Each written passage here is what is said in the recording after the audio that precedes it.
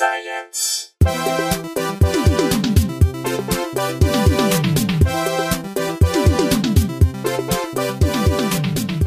Hey everyone, welcome to Probably Science. I'm Matt Kirshen. I'm sat next to Andy Wood. Yeah, it's cozy in here. It is cozy. We're indoors. It's late at night. It's cold outside, and we skipped a week. Well, I'm sorry about that, everyone, but Thanksgiving happened, and this job got on top of us. Yeah. And I think we're allowed that. It's a holiday. I hope so. I hope so. But I know people... I know what it's like with my podcast when the other ones that I listen to, and sometimes you go to the feed and you're looking forward to the new episode dropping and it's not there. So I'm sorry, but I hope you'll forgive us. Yeah. It's the holidays. It is. I was going to say the same thing. We should both apologize because we're both still a little bit hungover from Thanksgiving. I think. I'm at the peak of my abilities. I've never felt finer. It was a fun Thanksgiving. It was one of the more fun ones I've had in town. Thanks to you letting me tag along to some of your friends' activities. Got to play some pinball, watch some Back to the Future trilogy. We did. Had some good chats, including some with some people who might be on the show at a later date. Yeah. Some good science talk. But I should introduce our guest. This is someone... this is like the second or third guest that we've had on that's come from a chance Burning Man encounter. Oh, wait, that's true. And actually, the Thanksgiving crew we were with last night was... That is also a chance Burning Man encounter. So our guest was someone who... There was one day... It was a crazy dust storm day. It was the worst conditions / best / most challenging... Whatever it was. It was a big whiteout. The epitome of Burning Man. It was a very windy, very dusty day, and a lot of people took shelter, and I decided to go... I wrapped up and decided to go for a bike around, and in the middle of this dust storm, I pretty much, practically ran into someone who just had a huge bucket of Bloody Marys, and then it turns out she's awesome. So our guest and my chance encounter friend is computer security researcher Yan Xu. How's it going? It's great. It's great to be here in front of a fire in LA. I have to admit, I've never seen a fireplace in Southern California. Well, it doesn't get much use, but when it gets this cold, because for the listeners out there who aren't from this area, we get crazy ranges of temperature. No, you don't. Considering it's Southern Between California, 50 and 75, but people think it's always nice here, and it was 45 the other day, and then it was 85 last week. That's a pretty wide range within the same week. I'll give you that. But it's not like a Chicago where it'll no. And has 100+ degree range. That's true. The hottest of the hot is still pretty hot in the Midwest. I'm just saying, considering people think of it as this place that's always nice, like it sometimes does surprise you. But we've discussed this house before. This was in its prime in the 60s or 70s. That might be late. Maybe it was even like a 40s, 50s prime. I feel like that fireplace has borne witness to some weird happenings. Oh yeah, as has that pool. As we've said, I'm sure someone has died in that pool in the backyard. Almost certainly. And the hot tub that hasn't worked in 20 years. And as our landlord said, this was a big communist meeting place during the Hollywood communists. I can tell. Back in the McCarthy era, and supposedly Marilyn Monroe hung out here sometimes. He says he has a picture of her in the pool, which I'll believe when I see it. But then again, it's totally possible. It's totally possible because there's been some other stories about this house that have then proven to be right, including after that Tony Hawk thing became true and was proven just by me finding paperwork in the garage. I was like, oh, okay, anything could be true about this. The skateboarder Tony Hawk, when he was a teenager, his mum dated someone who lived here. Was it? I think our landlord dated Tony Hawk's mom. So he was here a lot That's in his big. teens. And that sticker on the sliding glass door, there's a sticker from a 1986 skate tournament. You found one of his first, I think, a retainer from a law firm. Yeah. His first entertainment law firm. So that's true. So then maybe the Maya Angelou stuff's true. Maybe Marilyn Monroe. Who knows? Wow, I feel blessed to be here. And now you, and now Jan. Yeah. So I know you've done work for all sorts of big computer companies and internet companies, but also you do private security stuff, and you also do work with the Electronic Frontier Foundation. All of those are true. All of those? Yeah. None of those are false. This is going to be one... Whenever we have scientists or engineers or techie people on here, normally it's a world that one of us has at least some grasp on.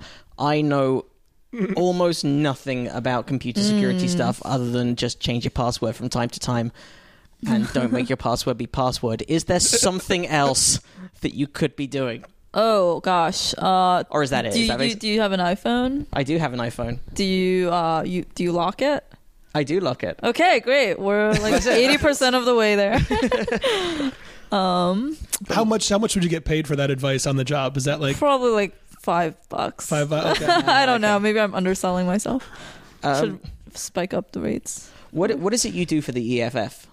So I used to be a full-time employee there, and I wrote software for people to secure their browsing, like the Tor project. I have a sticker on my phone for them. I definitely want to talk about this because this is, again, a whole thing that I know nothing about. Yeah, and I did some other projects like Privacy Badger, which is an ad blocker, and HTTPS Everywhere, which helps encrypt your web traffic. And so is this something that's a Firefox extension, right? Oh, it's actually Firefox and Chrome and Opera. Okay. Yeah. And if you have it running, what does it do? Okay, so there's two kinds of websites. There's HTTP and HTTPS. And HTTPS is when you see that little green lock in your URL bar in your browser. Uh-huh. And that means it's secure, right? And so you want to see that every time you put in your banking information or put in a password or something. And like what that. is it actually physically doing that is different to a normal HTTP thing? In what way is it secure? It's so if you're using HTTPS, your web traffic is encrypted, which means that someone who's sniffing your traffic cannot read it. Is it what degree of how many bits are we talking, or is that even a thing that is a metric for encryption anymore? Yeah, it's kind of misleading. I think this is gonna get kind of technical. No, our listeners love it when we get dig into stuff. So yeah. So if you're using HTTPS, a good standard is to shoot for 128 bits of encryption using a symmetric encryption cipher. Yeah. And that's because aren't there some levels that are the government won't even allow you to have because it's too encrypted because they want to have the option of being able to crack it, or how does that work? Yeah. So there used to be in the 90s, there used to be restrictions on encryption levels for software that was exported, I believe. And it was set at about 56 bits. I might be misremembering those numbers because I was like a tiny child back then. And the idea was that the government would still have the ability to crack that if they had to for investigations or something? Presumably, yeah. So that's not the case anymore. Yeah. So you can totally be legally at a level of security that nobody can crack unless they had like infinite computing time or something. We believe that's true. Yeah. So we believe like 128 bits is pretty darn good, unless I guess even if you have a quantum computer, it would only like reduce that by a factor of 2. But yeah, that's just to the best of our knowledge. Obviously, like people can implement algorithms in a way such that there's a backdoor or there's an easy way to crack them. So we don't know. This is just like all like a theoretical level. Is the 128 bits, that doesn't refer to the size of the primes that are the keys? Yeah, right? so that's different. So for what you're thinking of is RSA, which is an encryption algorithm based on factoring, based on prime factorization. And that's based on the idea that it's very easy for a computer to multiply two numbers together, but it's very, very hard to break break a large number into its two factors. Exactly. So you can give someone the public key, because one way is very easy, so you can give someone that public key, but you can't go backwards. You said you didn't know anything about security, but that's actually pretty advanced. Yeah. That very tenuous, my math degree, this is the one aspect that I do have a vague idea of, but then its application and its usage, I have no idea, and I have no idea what's going on in the back end of it. And you said that that's not even what's being used anymore, or? No, so there's two separate so that is what's being used for authentication. So basically when you set up a connection to an HTTPS website, the website has to prove to you that it's, google.com or whatever. And that uses RSA, usually uses RSA for authentication. But once that kind of bootstraps a level of a type of encryption you can use to share what's called a symmetric key. And the symmetric key is what actually encrypts the traffic.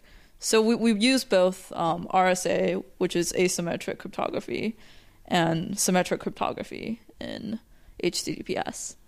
And the RSA primes, like those usually you want those to be at least 2048 bits for HTTPS 2048.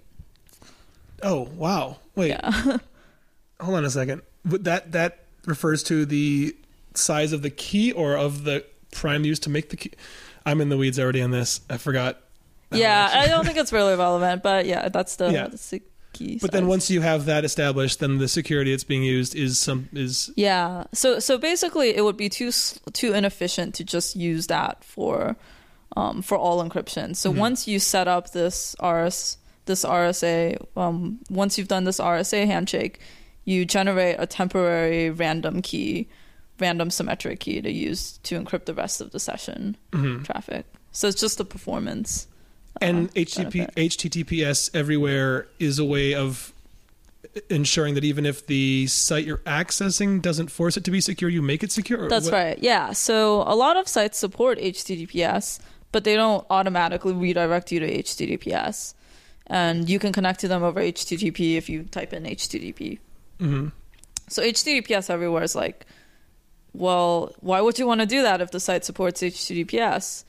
So it's a browser extension that just automatically rewrites your URLs to HTTPS. So whenever you're on a website that has the option of both, it'll always make sure it defaults to the HTTPS. That's right. Okay. Yeah. Cool. So just doubling back. So what you were saying when it was HTTPS, so it uses RSA, this prime number asymmetric method to verify that is who it says it is. But then once it's verified it uses a different and more basic form of cryptography, or a more roughly, roughly maybe more efficient form of cryptography. Got it. Okay. So, but for normal users, the whole like RSA versus symmetric cryptography part is pretty irrelevant. Like no one ever, very few people ever care about that unless they're setting up a server and like really want to make sure their crypto is up to good standards. How much stuff can you say you're using a website and it's not connecting to HTTPS, and someone like yourself who maybe had more malicious intent were within your vicinity? Like, how much information can you get off someone's computer, and how much stuff can you get if you're not on HTTPS? Yes. So usually at this point I could just demo it for you, but I wasn't prepared. So you could, so say that so you have a very lovely home, and say that I came in and I was like, give me your Wi-Fi password. I have to check in for my flight tomorrow. And so you give me your Wi-Fi password, and now I'm on the same Wi-Fi network that all your computers are on. So if you're using HTTP on those computers, I can see anything that you're sending, right? Like I can see your emails, your passwords, your not even having to run any kind of crazy software it's just out there. The bit stream is not at all encoded. It's not encoded it's not encrypted once I'm on your Wi-Fi network. Yeah. I have to do some like tricks on my computer to get your computers to send their traffic to me before sending it to your router, but I don't have to touch your computers. And there's no setting we could have besides doing HTTPS. Nothing else that's running on our computers would by default protect us from you seeing that. You could use a VPN. Okay. That would help. That's a virtual private network. Virtual private network, that's right. So then you would have an encrypted connection from your computer to your VPN gateway. Yeah. So how much could you fuck things up if you drove by someone's house and saw that they had just an open Wi-Fi? Or even if you were just in a cafe, in a cafe or a restaurant where at there's Starbucks or something, where everyone's on the same Wi-Fi network. What's the worst thing you could do to somebody if you're just parked in front of their house and you're on their Wi-Fi network? Could you destroy their digital life? Could you? You could do pretty much a lot of damage. Luckily, it's actually getting harder because more sites are switching to HTTPS by default. Yeah. Like back in 10 years ago, you could easily get passwords just by going on someone's network. Now it's harder. You can maybe get passwords from a few years ago, Quora didn't have HTTPS for passwords, so you could get someone's Quora password and maybe they would reuse that on their bank website and then you could log in as them. Yeah, I think what else is bad? So I think OkCupid doesn't support HTTPS by default, so you can see someone's private dating messages. That kind of surprises me because that's a website that's run by really nerdy people. Yeah, well, so I should say I haven't looked into this in over a year, but I think as of a year and a half ago, EFF asked them about this, and they don't support HTTPS for regular browsing and for like private messages and all that. Would there be some reason why they wouldn't want to? Is that actually an advantage in some way? Or? I'm not sure. Yeah. Is it quicker? Really, I don't think there's a reason not to for a site like that. Is HTTP quicker than HTTPS, or is it? So it used to be a popular thought, but actually, like HTTPS is getting optimized every year. Like people are finding ways to do this crypto faster and make their algorithms more efficient. So now it shouldn't really have a noticeable impact on performance. Okay. Like even Netflix is switching to HTTPS, and they have like 60, like I don't know, maybe not 60, but like 30% of web traffic. I've North heard that, but America, then I thought maybe it was debunked or something, because it just seems so crazy that one company could account for that much of all traffic. Yeah, well, you have to think it's a lot of people watching Netflix, and like movies take up a lot of space. Yeah. So it's just a lot of bandwidth. That's crazy. I guess high definition video, Yeah. which they're sending. People are just watching it like TV, and that's just constant web traffic. Yeah. Yeah. So how did you get involved with the EFF? How did they recruit? Was there, first of all, was it like when Nick Fury comes at the end of the pre-Avengers movies? I've never seen this. Oh, when they recruited all the Avengers for... Oh, that sounds awesome. Yeah, anyway. No, that's not how it happened. I really wish that happened, but no, it was boring. I was actually in grad school for physics, which is actually science, in my opinion. And then I dropped out and just kind of traveled around the world for a year and like didn't really know what to do. And at some point, I started volunteering I started like being really interested in Tor. Yeah, we should talk about that. So what is Tor? So Tor is a project to help people browse anonymously on the internet. So most people use Tor through the Tor browser, which is a version of Firefox that you can download, and it will use Tor software to anonymously route your traffic when you browse the web. So the anonymity is different from encryption, though? Yeah. So encryption, yeah, right. So when you connect to a site over HTTPS, that's encrypted, but the site knows who you are because they can see your IP address. Oh, okay. Well, they know who you are because like maybe you put in your username or whatever, but they can always see your IP address. Mm-hmm. And that'll give some indication of like where you're located and who your internet service provider is. So Tor helps people hide their IP addresses by imagine that you're going to like google.com through Tor. So usually your computer just goes straight to google.com. But in Tor, you go through these like 3 other computers. Like Tor forms this route, and your traffic bounces from like one computer to another, and each of those links is encrypted. And so none of those links knows like exactly. None of those links know both your real IP address and the site you're visiting. Oh, and the site only sees the IP address of the last hop. Okay. Yeah. But there's no way, could you not trace it back from hop to hop? Well, the hops. So if you imagine you're the first hop, you know the real IP address of the user and the next hop. But if you're the next hop, you know the first hop and the third hop. And if you're the third hop, you know the second hop and the final website, right? Right. But none of those know like all the information, unless the same person controls all 3 of the. Is there actually some centrally located? There's some server farm that all the Tor things get, like some physical place that all these proxies are? Oh, so they all are located somewhere, but the idea is that anyone can run a Tor node. Oh, okay. So like we can run a Tor node right now in this house, and then we could get our node listed, and then people would start routing their traffic through us. But you couldn't get mistakenly blamed for something. Your IP couldn't be blamed if like somebody's BitTorrenting something at the origin of this, and you're a node that it passes through or something. So there's interesting situations around. Like usually it's not a problem. There's more risk if you're running an exit node, which is the last hop, the hop that goes to the final website. So you can choose whether you want to run an exit node or whether you want to run a middling relay node. Exactly. Yeah. Yeah, because there must be. Again, my understanding is Tor is used a lot by people who want to avoid persecution by governments or journalists who want to not be tracked, but also I'm sure can be used by people who have less pleasant or Yeah. So, like, as the Silk Road shows, the Silk Road was a site that was accessible through Tor, where people could buy like illegal drugs. So that's what I was going to ask. So that is Silk Road and the dark net. Is that the same as Tor? Is that in the same way? No. So people often use we don't really like the term the dark net because it sounds really insidious. It's not very flattering. But the dark net, people colloquially use it to refer to websites that you can only access through Tor. We should point out, by the way, which are technically called Tor hidden services.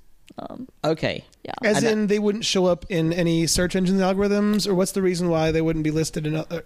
They're just not publicly routable on the internet. They don't have like traditional IP addresses where you can just type in a domain name and get like routed to an IP address. That's the website. Instead, they use like a rendezvous algorithm to hide their real IP address. So the server is actually hiding their IP address as well, and the client can only find where to connect to the server if they're using Tor. Okay. Yeah. And this is why what's his name just got sentenced to Ross Ulbricht. I think so. Is he the main Silk Road guy? He was the first Silk Road. And he was just sentenced in the last year or so, right? Is that a different guy? I thought there was a big yeah, I haven't been following this too closely, but there was like Silk Road and then there was Silk Road 2. And is there both were busted. Are there any justifications for its existence for non I'm sounding like the government now for non-nefarious means. Right, yeah. Yeah, I don't know. I didn't actually use it. Yeah, okay. I mean, we should point out as well, Jan is currently, I mean, you walked in here wearing a cape and a single black leather glove. Yes. I have a quick question. Yeah. Have you ever furiously typed at a laptop and then looked up to someone next to you and went, "We're in"? Oh gosh. Man, when would be the last time I did that? I don't think I've ever done that. I could like construct situations where that would be necessary, but I don't think one would occur naturally. And you also just try a series of like people's pet names. And actually, that is a thing that genuinely happens.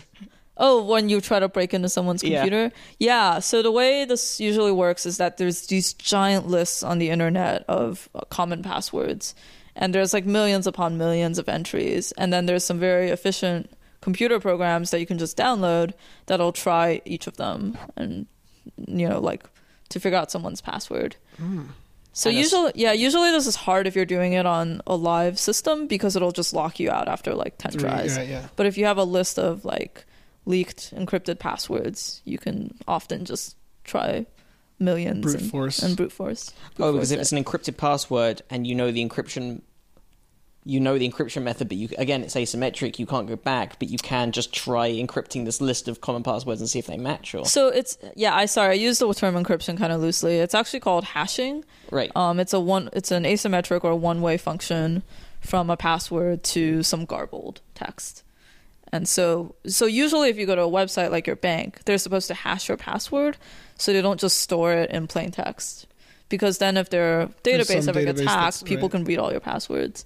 So it never so on the bank it never actually says like Paul McCartney 123. Right. The bank stores like capital A, lowercase a, $15. But then when you type in Paul McCartney 123, it then uses the same algorithm to convert it to this hash, and compares the hashes to see if they match. Yeah, exactly. And that algorithm somebody else couldn't get their hands on if they had cracked the database? Yeah, so everyone knows the algorithm, but the beauty of it is that it's a one-way function. So given the result, you can't easily go back to the plain text. That makes sense. Yeah. So you were saying you were big into Tor, and that's how you... going back to the story. Yeah, we sidetracked you. But I want I'm glad to... Welcome. Yeah. So I started volunteering for a project called HTTPS Everywhere, which is part of the Tor browser. And then EFF eventually was like, we'll just hire you. I guess that's how it started. Like a few years ago, I started working for EFF full time, and then. And where are they based? They're based in San Francisco. Okay. How do they bust the Silk Road? Like, if it is using all these layers of encryption and all these layers of protection, how did the FBI or whoever it was get to them?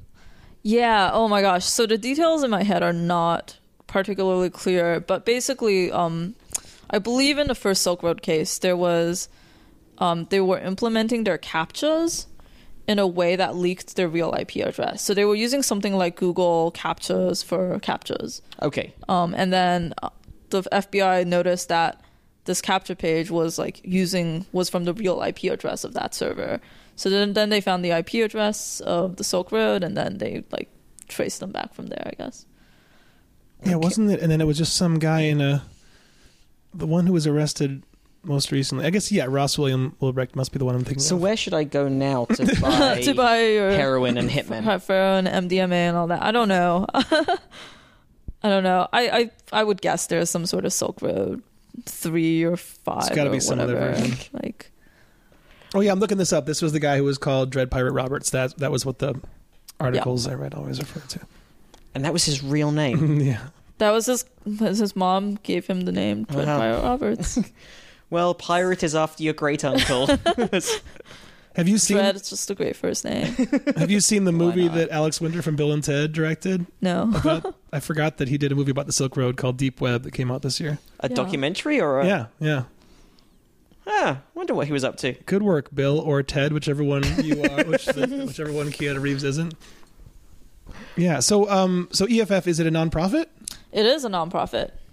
Always taking donations if anyone feels like it. I remember that there was a big to-do within the last couple of years, because I'm also involved in the LA Podcast Festival, and we had a panel talk with some EFF people about the whole patent trolling thing that was going on. Yeah, wasn't there some sort of podcasting victory that... Yeah, I don't know exactly what happened, but I think someone was just trying to... Maybe this is a thing people do a lot. It's still going on. And patent trolling in general, this is something I read a big story about. Patent trolling in general is a problem, but essentially the way patent trolling works in general is you can buy patents like their property, which in a sense is kind of fair enough. A company might buy intellectual property from another company and then incorporate it, and you can trade it. But what they're doing is finding these patents that are so general and vague, and in this case it was something like a means of recording audio and disseminating it on a frequent basis. It was something that was so generic, and they bought this thing and went, well, this is podcasting, and therefore every podcast in the world owes us a commission. So what it essentially is you can buy a building that you didn't build. This building yourself, someone else built it, but then you can buy it and then you can rent it out to other people. It's entirely fine to own that property that you didn't create and pass it on. But this would be more like writing letters to people who live in a building going, hey, I found some vague evidence that I might own the land that your building is based on, and so you've got to pay me $50,000. It's extortion. You could fight this in court and you might win, but I've got a lot of resources, and if you lose, it's going to cost you $500,000. So why don't you just pay me the $50,000 and make this whole little problem go away? So yeah, it's a racket. It's crazy. It's a tenuously legal racket, and they're relying on the fact that most people don't have the capital to fight it. Right. And that's, I think, the kind of thing that the AFF then steps in on. Yep, that sounds right. And I think vaguely remember this. If it's not over, I think it at least is definitely leaning in the direction of the good guys, it was of the over, but it non-patent could trolls. be completely hallucinating. And I think there were some big names in podcasting who stepped up and helped fight it. But even those big names in podcasting, I think part of the thing that happened with the patent trolls is, and I don't know how much it was them just going, we might lose this one, but they were like, I think we're going to drop this one because they haven't even got much money anyway. They were also suing the likes of NBC and CNN because they're putting out effectively podcasts. Right. And so they were like, well, we can get money off them, but then they asked even the biggest podcasts don't actually really have that much money, even your sort of Corollas or your Marins, which have comparatively, right? Yeah, they're not multimedia empires. They don't have right. Well, a quick Googling shows that the EFF were the heroes of the day. In April of this year, they busted the podcast patent, invalidating key claims at Patent Office. Woohoo. There's a ruling that invalidates all claims used to threaten podcasters. Nice. Excellent work, EFF. Yeah. I think one of the things they looked for, and one of the things they look for in general for these cases, is prior existence of the technology. So I think they found examples of someone doing what could come under this description of a podcast, this incredibly tenuous description, they found a couple of examples of someone doing stuff like that predated the original filing. Did you know David Angelo claims to have had the first comedy podcast? I didn't know that. Friend of the show, David Angelo? David Angelo. On what grounds does he claim this? It was 2002, and I guess he says that I'm saying that I'm totally throwing him under the bus right now. I'm phrasing this as if he's full of shit, and he might not be in this matter. I don't think that it was technically an RSS feed, but it was some kind of system whereby someone could subscribe to something and get that new content when it came out. And he was doing an audio interview show in like 2002, where I guess everyone kind of generally thinks of like 2004 or 5 is when podcasting began, or at least became listed in iTunes, and therefore he might have the successful claim then. He might be the one. It's very possible. We'll get him back on and talk about it later. Okay, here's something, I know, just circling back, but something I'm confused about. Okay. So, I know generally on the internet, or on the web, when you request a specific page, I know that bounces between servers anyway, but as it bounces between these different servers, getting from your house to CNN.com and back again with the data, with the information, it sends out little packets that constantly say, this is what we want. That request is attached to that packet and where it needs to come back to. Or is that not even how it works? Kinda. So yeah, so there's many, if you're going to CNN.com, there's like, you first go to your router, and then that might go to an upstream router, and then your ISP might have some boxes in there, and then maybe there's like a content delivery network in the way. And you're asking if it's encrypted, how does it? Well, here was what I was asking.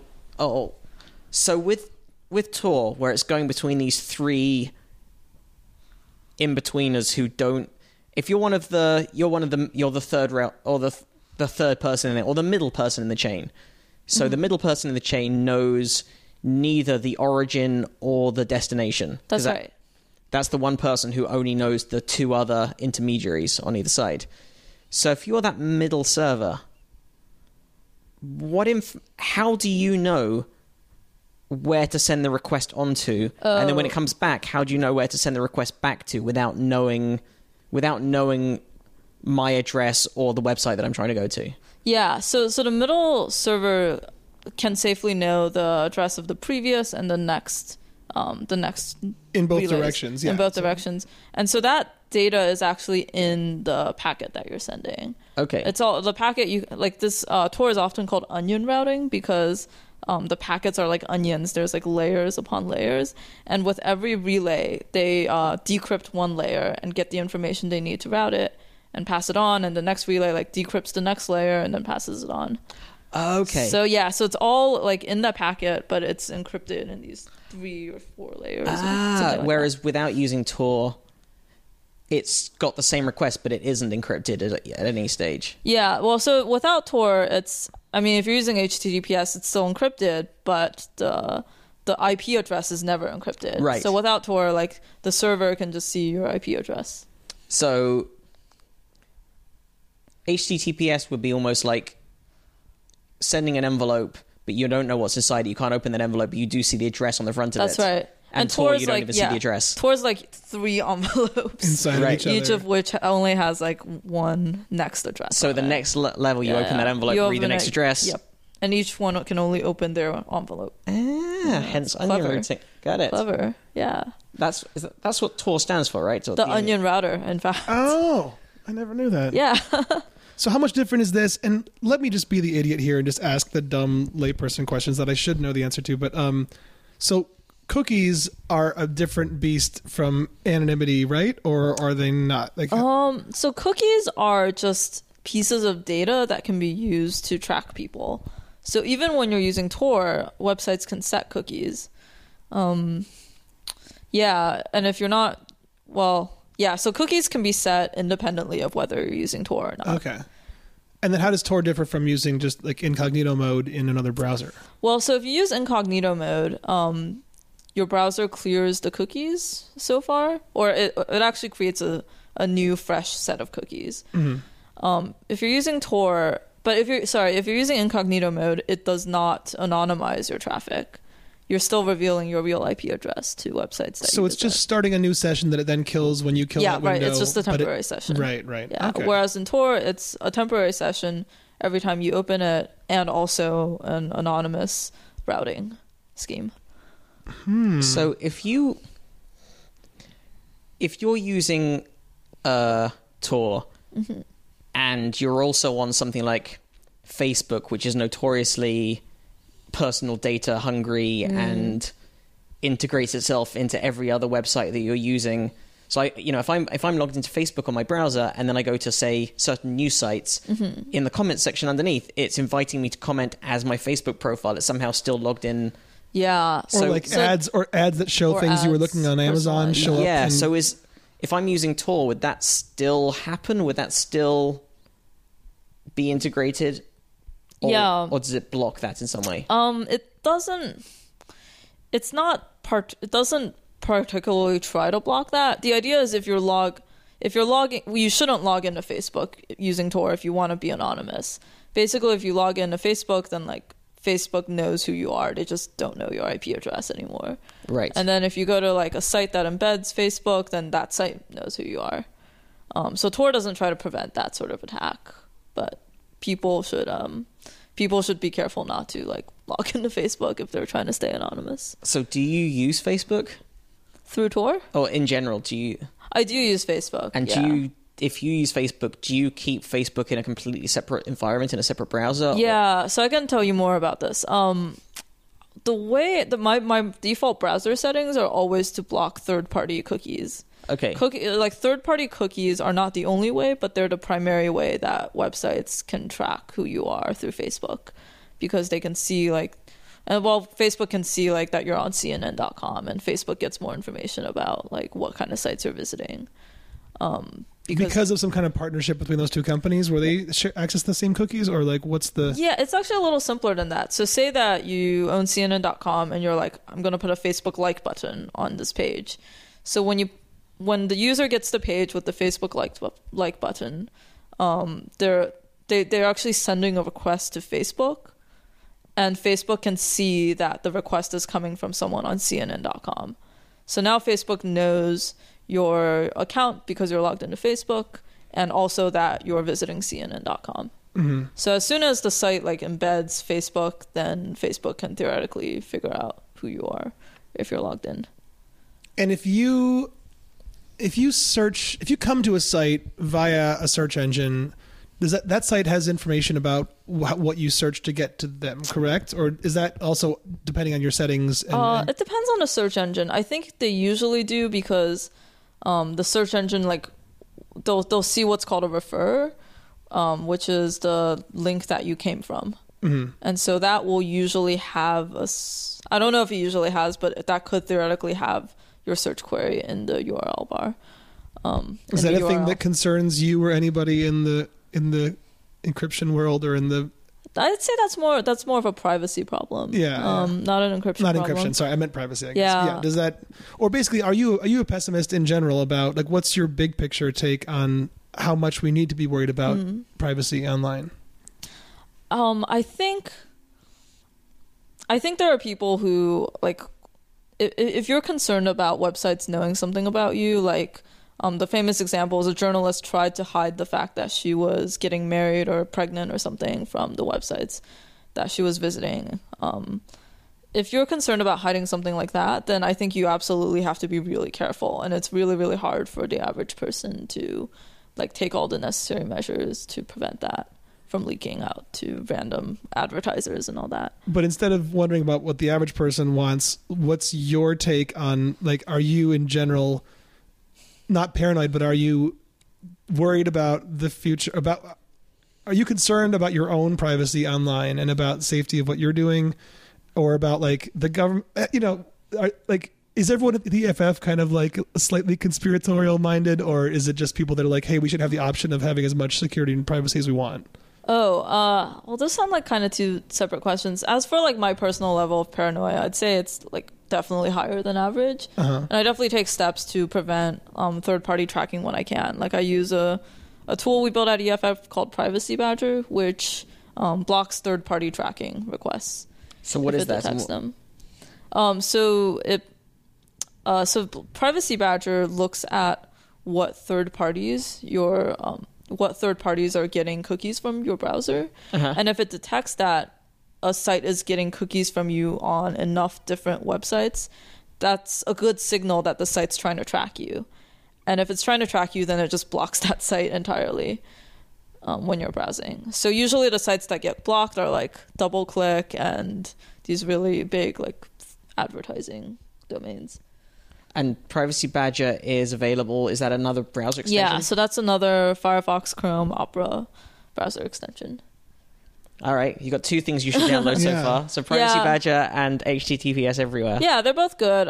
Some people also like MuBlock. I think that's how you pronounce it, which is another ad blocker that does something like that. And also other tools like Disconnect and like Ghostery to some extent also block this kind of third-party tracking.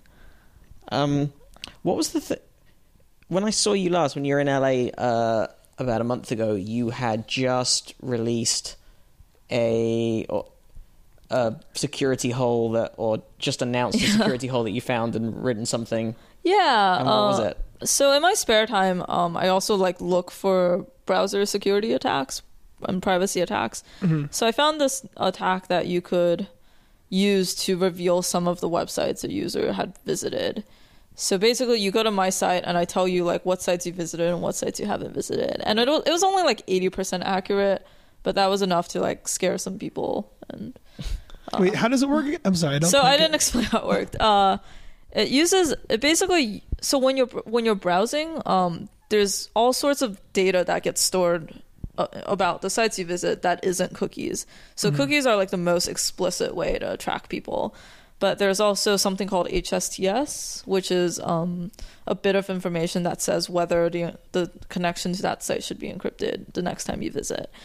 And so your browser is actually storing many pieces of data about the sites you visit, and since those aren't cookies, you don't clear them when you clear your cookies. So the idea was to use a timing attack to figure out which sites you'd visited based on these other bits of information. So you could, again, it's a site that I could visit the site and then it would spit back to me, hey, I think you've been to all these places. You've been to these other sites. And then I can be like, holy shit, nothing is safe. And so it relied on seeing how long it would take to load up these pages compared to normal. Right. And that kind of attack it has been like done before. Someone else did what's called a cache timing attack, which just looks at which pages have been cached in your website, in your browser history, and compares the time. So the idea is like if you visited a site before, it should load faster because it's been cached. Okay. What's this? Is it live right now still or not? Yeah. So my thing is not a cache timing attack, but in principle it's very similar and it does the same sort of timing differentiation. What's the URL for so first I should ask you, does it? Do you have HTTPS everywhere enabled? I don't. Okay. Do you have any ad blockers? I have ad blocker. What's the ABP? I have ad blocker. Yes, I have ad blocker plus. I think is the one. Okay, that might mess up your results a little. Do you have are you in Chrome? I'm in Chrome. Okay, so open an incognito window, and then I'll give you the URL. Bear in mind, I might not read back to you everything that it tells me I've been to, but go ahead. Should I just type it to you? No. What's the URL? Because our listeners will want to hear it. Okay, also. Yeah. It's ZYAN .scripts. That's 2 P's? No, just 1 P. Oh, wait. I thought you were sorry. Okay. Like scripts, like writing a script. I was thinking scripts, however, for some dumb reason. Okay. Sorry, like the spelling bee. Yeah, of course not. Okay. .mit.edu / Oh, shit. Okay. There was more. That went to my blog. So delete the blog part and then / sniffly, like the way you behave when you have a cold. The way I feel. Okay. If you have a cold right now. And it's sites you probably haven't visited is the first thing. Yeah, so it'll take a minute depending on how fast you're. And on the left-hand column is sites you probably have visited. I don't know a lot of these. Kickstarter? I haven't been to... Is in recently or just in general? In general, like ever. Oh, okay, ever. Yeah. I don't recognize a lot of these. There's things like Swarm App and... Instapaper. I'm wondering if it's going to suddenly show anything. Oh, really, so yeah, it's going to take a minute. It's going to have a lot of false positives. Give it a few seconds. Sites I've probably visited. Okay, so now it's done. Okay, I think I've been to all of these at some point. No, DuckDuckGo.com. I don't know what that is. Gumroad.com. I don't know what that is. Yeah, Again, so it's just some of it's guesses. I'm not trying to like say it doesn't work. Yeah, so that's why it's only correct like 80% of the time. If But you're using Kickstarter, USAJobs.gov, I have been to because I was looking up the astronaut applications which are open again. And we're gonna- you're applying to be an astronaut. I'm in. There's no age limit, I guess, or it's Wow. it's a wide age limit. Yeah. Yeah, Foursquare. Physicsforum.com. It probably was something for our job. Looking up something. Almost certainly went there. Yeah. Interesting. Very interesting. I think it's the list that I haven't visited is very long. Yeah. Where It's did not comprehensive. I got the list of websites by scraping the Alexa top 1 million websites, which is a list you can just download from Amazon. Interesting. Yeah. Alexa is the website ranking site, that's right? And you also have a link here to savecrypto.org. Oh, yeah. So I launched this attack demo site around the time that we were trying to get to 100,000 signatures on savecrypto.org. Save Crypto is a petition for Obama to come out and say that he supports strong crypto. Mm-hmm. I think it's at over 100,000 now. Well, this is something that's come back into the news recently because after the Paris attacks, a lot of people seem to focus on the refugee scare, which is also seems to be bullshit in that it now appears to be pretty much none of the people involved in the attack were refugees. But the other thing that's getting blamed that is... keeps changing by the day, whether some of them did come in with refugees. Like I'm hearing... Are you sure that's what the current thinking is? I believe so. But even still, it's the way the numbers work out, it's a nonsense to say... Right. Like that's the thing you should be attacking. But that the two different narratives were it was refugees and they planned their attack through encrypted communications, and now it turns out that probably neither is the case. Yeah. But both of those things are now being attacked in the name of safety and defense. Yeah, it's really quite ridiculous. I think it's now pretty clear that there's no evidence they were using encryption. Mm-hmm. Yeah, it seems now that they were known to the authorities and they were tracking them. And they were partly using PlayStations. Something like that, yeah. To communicate, but... Interesting, I hadn't heard that. But the British government, particularly right now, is doing some really shitty stuff with internet security and legislation. And I keep reading articles by people who are pointing out that there is not a single... Apart from the fact that I wouldn't necessarily trust the government organizations and these government agencies to be the only ones who have these backdoors and these ways of decrypting, but also there is literally no way to program a backdoor into some software that only, quote, the good guys can get hold of.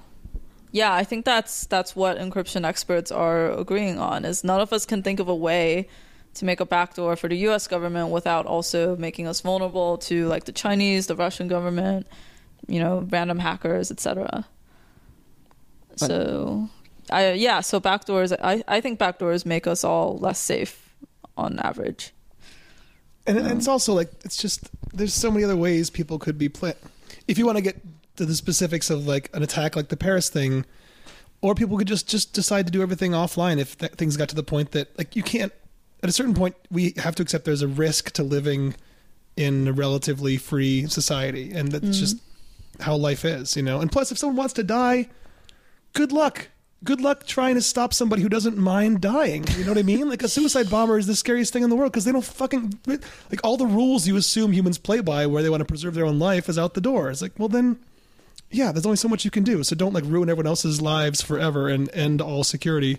I think but that doesn't mean that we shouldn't still be suspicious of anyone who doesn't look exactly like us. Oh, of course. If they don't look like us, we should be totally suspicious. Right. I mean, some of these people, just their accents aren't like ours, like yours and my accent. You can tell a lot by an accent, Matt. Yeah. That's really all they have to do. Just get some good voice recognition software. Yeah. Is this person talking normally or not? Yeah. Normally. Like I don't know why the authorities are even finding it so hard, because I can tell just by looking. I can just need to look at them once. I have what my friends refer to as accent dar. I'm really you're very good at like that. That is a thing. Sense. Yeah. I've known Andy for a while, and he can He can tell. He can always tell. Just by hearing them talk. He can spot a foreign. Right. Okay, so getting away from like national security stuff, but just privacy and commerce, I'm curious what you think about what the future could be if everyone decided to crack, if everyone adopted the same things that people like we do, where we put in ad blockers and all these things, and it seems like we're moving into a world where everything is going to be ad revenue based. You know, almost all content is going to be generating money from that. Like, how would that play out if everybody decided to? That's such an interesting question, and I think we like no one knows the answer yet. But we are starting to see a shift in that the ad industry is getting pissed off at people using ad blockers. Of course, yeah. Yeah, like random sites. I think like Washington Post and some other big news sites will now show you this thing that says, please disable your ad blocker if you have an ad blocker installed. Yeah, I've seen some other sites sort of say, please consider adding us to the safe list on your ad blocker. Exactly. We can, which is sort of fair enough. I mean, there are times that I find adverts intrusive and oppressive and offensive, and then there are times where if it's a website that I think is providing a genuine service and genuinely good content, and they are funded entirely by advertising, and that's how they provide this free service and keep staff going. Right. Yeah. All right, well, I'll watch an advert if that means that.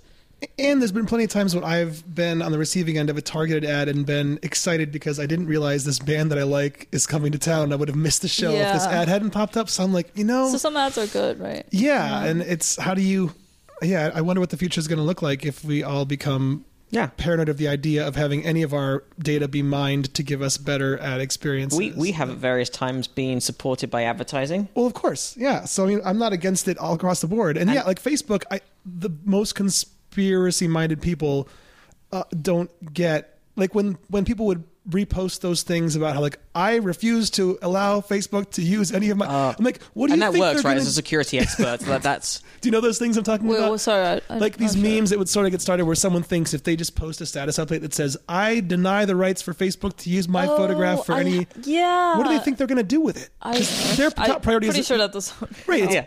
But the like top the Facebook lawyers are there going, oh my god. Oh, darn. I can't believe they posted that. We just... Sharon and Justin have just thwarted our insidious plan. Like, I don't get damn you. Well, there goes our business model because they have just opted out of what they agreed to when they signed up for Facebook, but they've now opted out by posting something that they copied from someone else's status. Yeah. I mean, I think my view is like ultimately people should 100% have the right to run ad blockers. Like, yeah. You know, if it's your computer, you can do whatever you want with it. You should control what code runs on your computer. And so if you don't want to see ads, just block them. But I also think, yeah, like you said, there's ads support a lot of things that we take for granted, like this podcast. I would really like to see like viable micropayment systems arise out of this. So like if I like your podcast, there should be an easy way for me to say, don't show me ads, but I want to give you like $5 a month. Right. It's very funny you say that, yeah. Can I give you $5 a month right now? We do it's not as efficient as you're saying, but through a little site called PayPal.com that probably does run HTTPS, we have a bunch of listeners who. And we should have got this loaded up because we're doing a different episode where we don't have the stories in front of us. We also don't have all the donations immediately. Do you have them? I'll have it in 5 seconds. So we do. If you want to support our show, which many of you do, and we're very, very grateful to all of you, you can go to probablyscience.com and click the donate button, and you can give us money to help us going. Some people have one-off donations. Some people give recurring donations. Yeah. Who do we have to thank, Andy? Since the last episode, we have recurring payments that came in from Paul Freeland, Caroline Lako, Alexandra Pitzing, nice, Lindsay Iserman, Michael Kravey, Emma Wilton, and Murphy Shane. I believe that's all of them. And if not, we'll mention you on next week's episode. Yeah, so thank you for all those donations. Thank you, all of them. And the awesome. other way you can help us is if you are shopping on Amazon is to use our Amazon link. Oh yeah, Christmas Black Friday. coming up. Or shit, it's already going to be done Cyber Monday. This will be out before Cyber Monday, which is when all the online deals happen. Will it be out before Cyber Monday? I'll put it out on Sunday. Sure. Oh, yeah. Cool. Wow. Yeah. Well, in that case, before Cyber Monday, if you're about to do your Cyber Monday shopping on Amazon, go through our link first. Please. We have a link for the Canadian, British, and American Amazon sites. There is not one for the other countries. But if you click on that link first and go to Amazon and then shop as normal, we get a little commission and it costs you no extra. And the other way you can help us if you're not shopping on Amazon and you're not able to donate is to spread the word and give us nice reviews and write cool things about us on iTunes and Stitcher and whatever other medium you use to listen to your podcast. Tell people, tweet, Facebook, because that really does help. We consistently hear people who've come across our show because friends of theirs or family members have recommended it. And you got some downtime with the holidays coming up. You're going to have to like find some excuse to get away from the family for a few minutes, so you can tell people like this is a great escape, and you can learn about cyber encryption. Yeah, remember Christmas, like you know at Christmas when the whole family gathers around the iPod, right? to listen to their favorite podcasts. Why not put ours into the rotation? Someone probably does that. I bet there's some super nerdy family that does that. Oh, it'd be great. That puts a laptop behind a screen like an old-timey radio, and then, yeah. If you're a family that listens to podcasts like that, and preferably if you're all wearing matching sweaters as well, I want you to write in and remember to mark your envelope family time. Yes. I'm trying to think what. There's so many things that I have no idea. Okay, so if you are a regular internet user such as Andy or me or most of our listeners, you're recommending using HTTPS everywhere and Privacy Tor as a Badger. browser. Yeah, Privacy Badger or any good ad blocker that actually blocks tracking. Is it worth in general people like us using Tor, or is it more something that is for special occasions? Christmas and New Year's. Exactly. No, Christmas, New Year's, trying to topple governments, that kind of thing. leaking documents. I think so. The thing about Tor is it's really slow. Well, not really slow, but pretty much noticeably slower than normal browsing. So if you're doing something where you care about your privacy, definitely go through Tor. Mm-hmm. If you want to do good for the world by making it harder for the FBI to track down other people using Tor, use Tor because it masks other people who might be. Because just the more general noise. Yeah, like the more traffic, it's like finding a needle in a haystack. So just adding more hay to the stack. If you use Tor, it's again only affecting web. Like there are things you could be doing that are connecting to the internet, but not via HTTP, that it wouldn't be doing that same IP masking to, or would it? So if I'm logged in through Tor, for example, and send an email through my email client on my computer, that's not going to go through Tor. So you can set up any program on your computer to do networking through Tor. Using Torify, which is a program, but that's like usually too technical for most people. Yeah. But yeah, so if you're like using Dropbox, and like browsing the web through Tor, the Dropbox part isn't going to go through Tor. So say I'm a Burmese journalist and attempting to send a message to an American newspaper about something. I'm trying to leak something. How do I send that message? Probably the most I try not to say the word best in these situations, but one thing you can do is to download this operating system called Tails, Tails, and you can just go to the internet, download that onto a USB stick, and plug it into your computer and boot it, and then you'll have this like fresh environment that's using Tor. And the nice thing about that is you don't have like random crap like Dropbox in that operating system, so it's like perfectly clean and anonymous, and separate from your regular browsing. And then do you set up an email? Can you set up a Tor email account, or can you still use Gmail or Yahoo Mail? You can use those things if you can prevent them from being linked to your real identity. So if I think Google or Yahoo Mail will require you to put in a phone number, which isn't good because you'll probably put in your real phone number, right? Unless you have a burner phone, which you bought with cash while wearing a face mask. Can we see your burner phone, Jan? I don't have Come one on, me right you've got now. a burner. Yeah. You really have one though? You don't have. I may or may not have one. I love it. Oh my god. But yeah, so you're right that like setting up an anonymous email account is not easy. One thing that we've made it easier to solve this particular problem where like a source is trying to talk to a journalist is there's a program called SecureDrop, which a lot of journalists are running.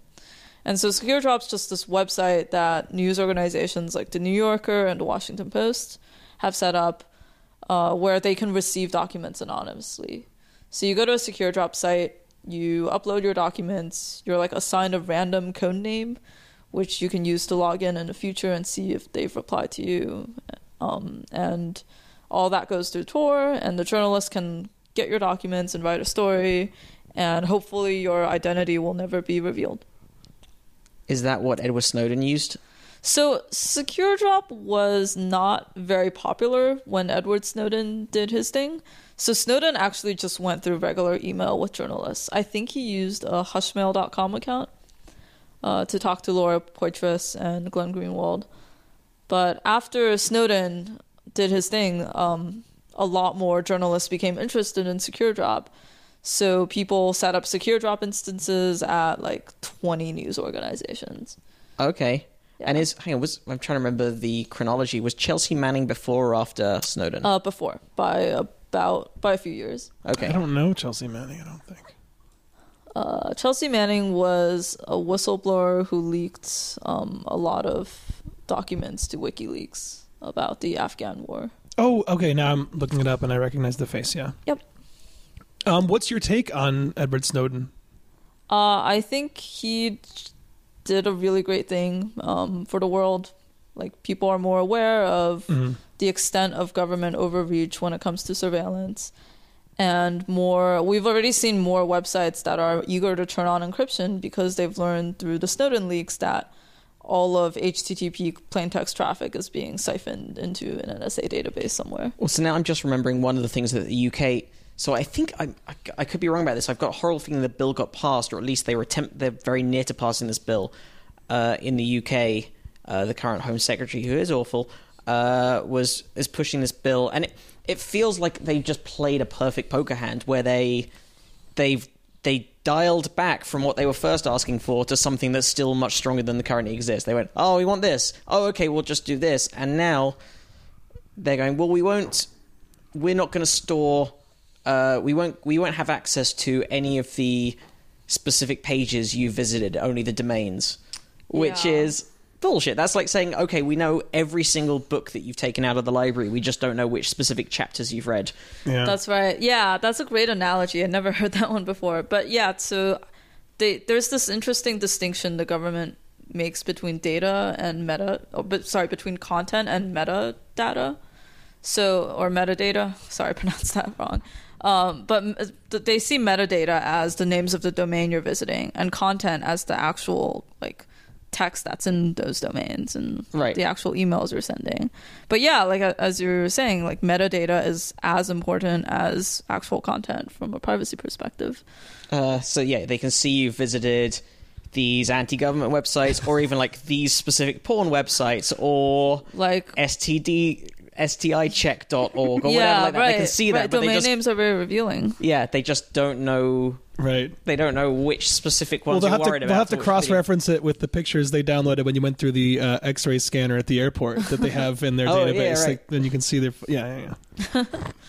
They know everything, man. Yeah. But the story you just told of how Silk Road 1 got busted, it does show how incredibly hard it is to live a completely trace-free life online. Yeah, it's easy to mess up. Just any...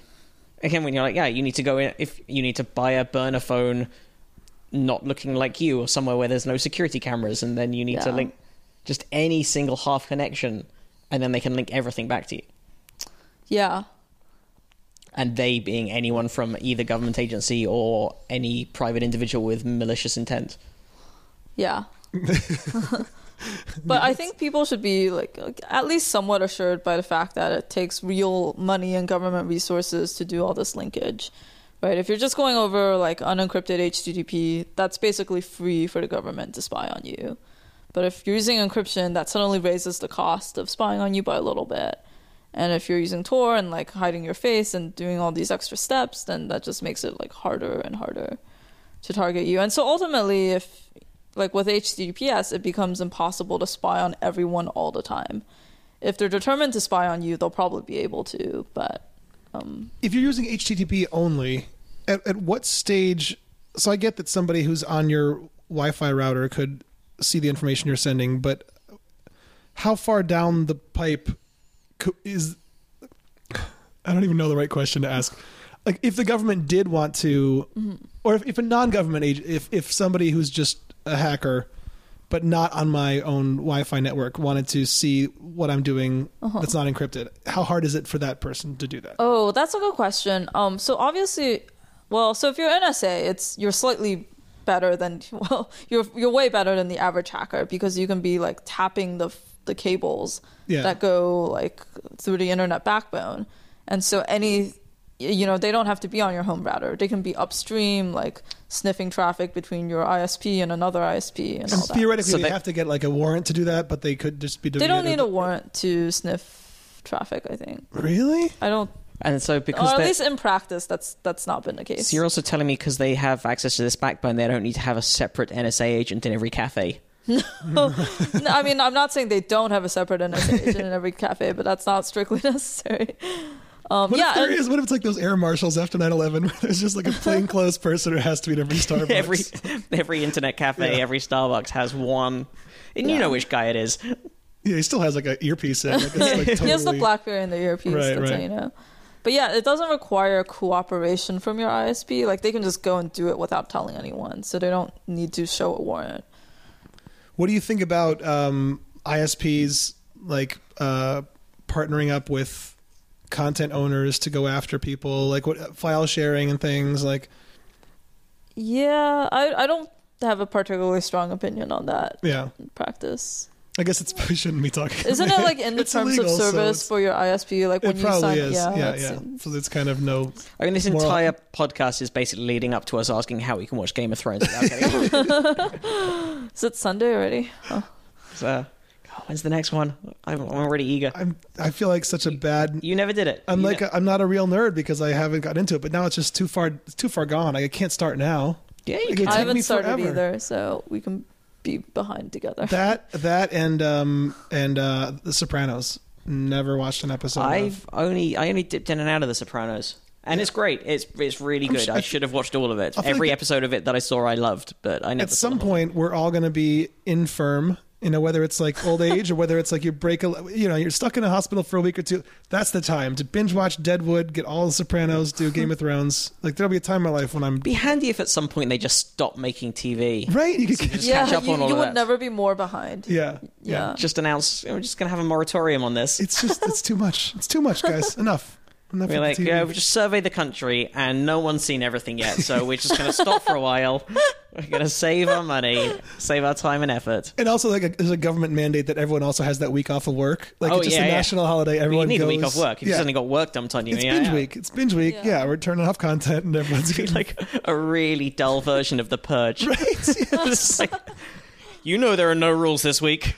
Except that everyone has to watch. This would make for the most boring high concept sci-fi movie ever. As the government has announced, look, you just have to give it half a season and you will get into it. No, I'm telling you, third episode of Master of None, man, it gets better. It gets good. So we probably should wrap things up. But do you have any? So big picture wise, I think we've gotten use Tor, use Badger. No. Privacy Badger. If you feel like it, yeah. I mean, all of this depends on what your threat model is. Right. But if you're just, I don't think probably not everyone should use Tor. Probably not everyone has to use Privacy Badger. But if you're concerned about like specific things such as advertisers tracking you, then you can use some of these tools. And there's no downside. HTTPS everywhere is. That's exactly. HTTPS everywhere, I think, is the most generally applicable tool. Like there's seems like no downside. Yeah, there's pretty much no downside to using it, so you should use it. Privacy Badger is more likely to break some websites accidentally. Okay. And Tor is just kind of slow. So, but if you're feeling, good to use. You should still donate to them to support people who have to use it. But. Yeah, and if you want to, I guess also donate your time to using them just to donate to browse for normal things while muddling the signal. Yeah. If you want to help other people be anonymous more effectively, you should use Tor. And the petition again is savecrypto.org. And where can our listeners find out more about you and your work in general? My website domain is so long. I remember when I told you it and you messed it up. So I'd say Twitter is the gateway to most information that I post. My Twitter username is @bcrypt, BCRYPT. It's the name of a very good hashing function. One that you created? No, I actually met the guy, David Mazieres, who created it. He wasn't mad at me or anything. I don't think he really tweets, so we're not really competing in the same space here. But. So you can follow Yan and find out more about her work at Bcrypt. Do it, and looking more into the work of the EFF, because they seem to do, they have quite a wide remit. Yeah, definitely EFF.org is a good place to find out more information about how your digital rights are being trod on.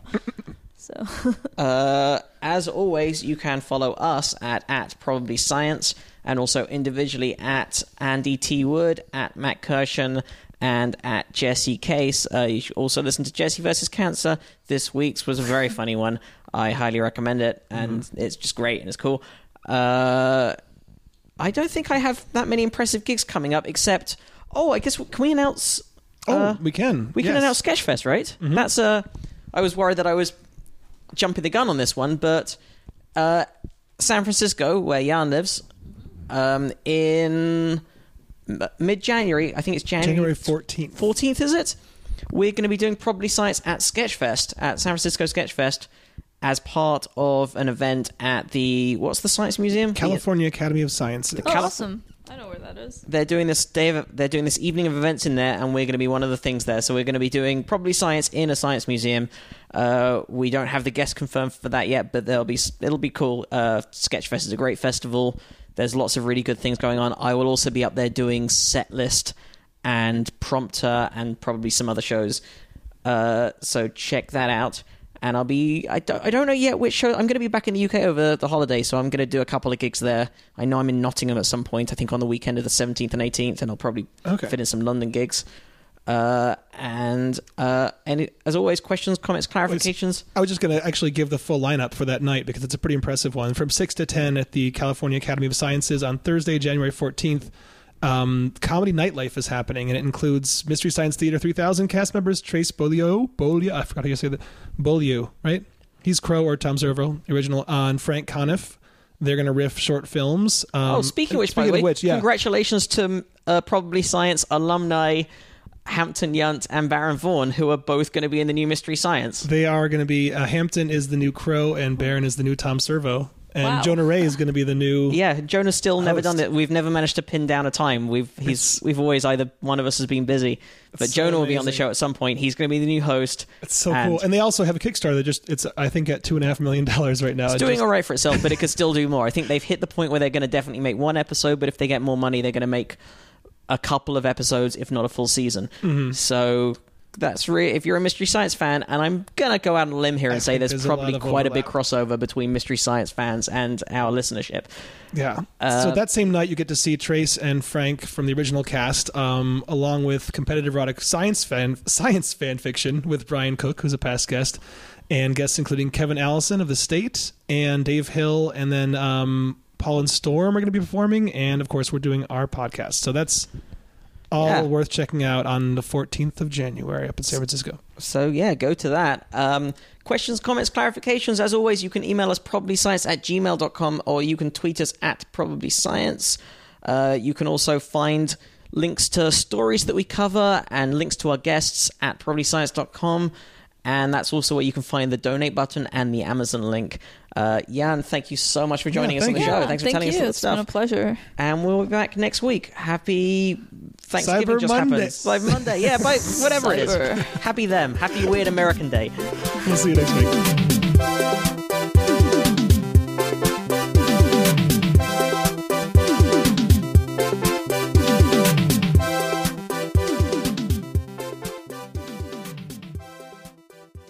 Hey fans, no, but we don't call them that. What? No. Hey listeners. Hey regular listeners to a show. Hey listeners. This is a Probably Science addendum.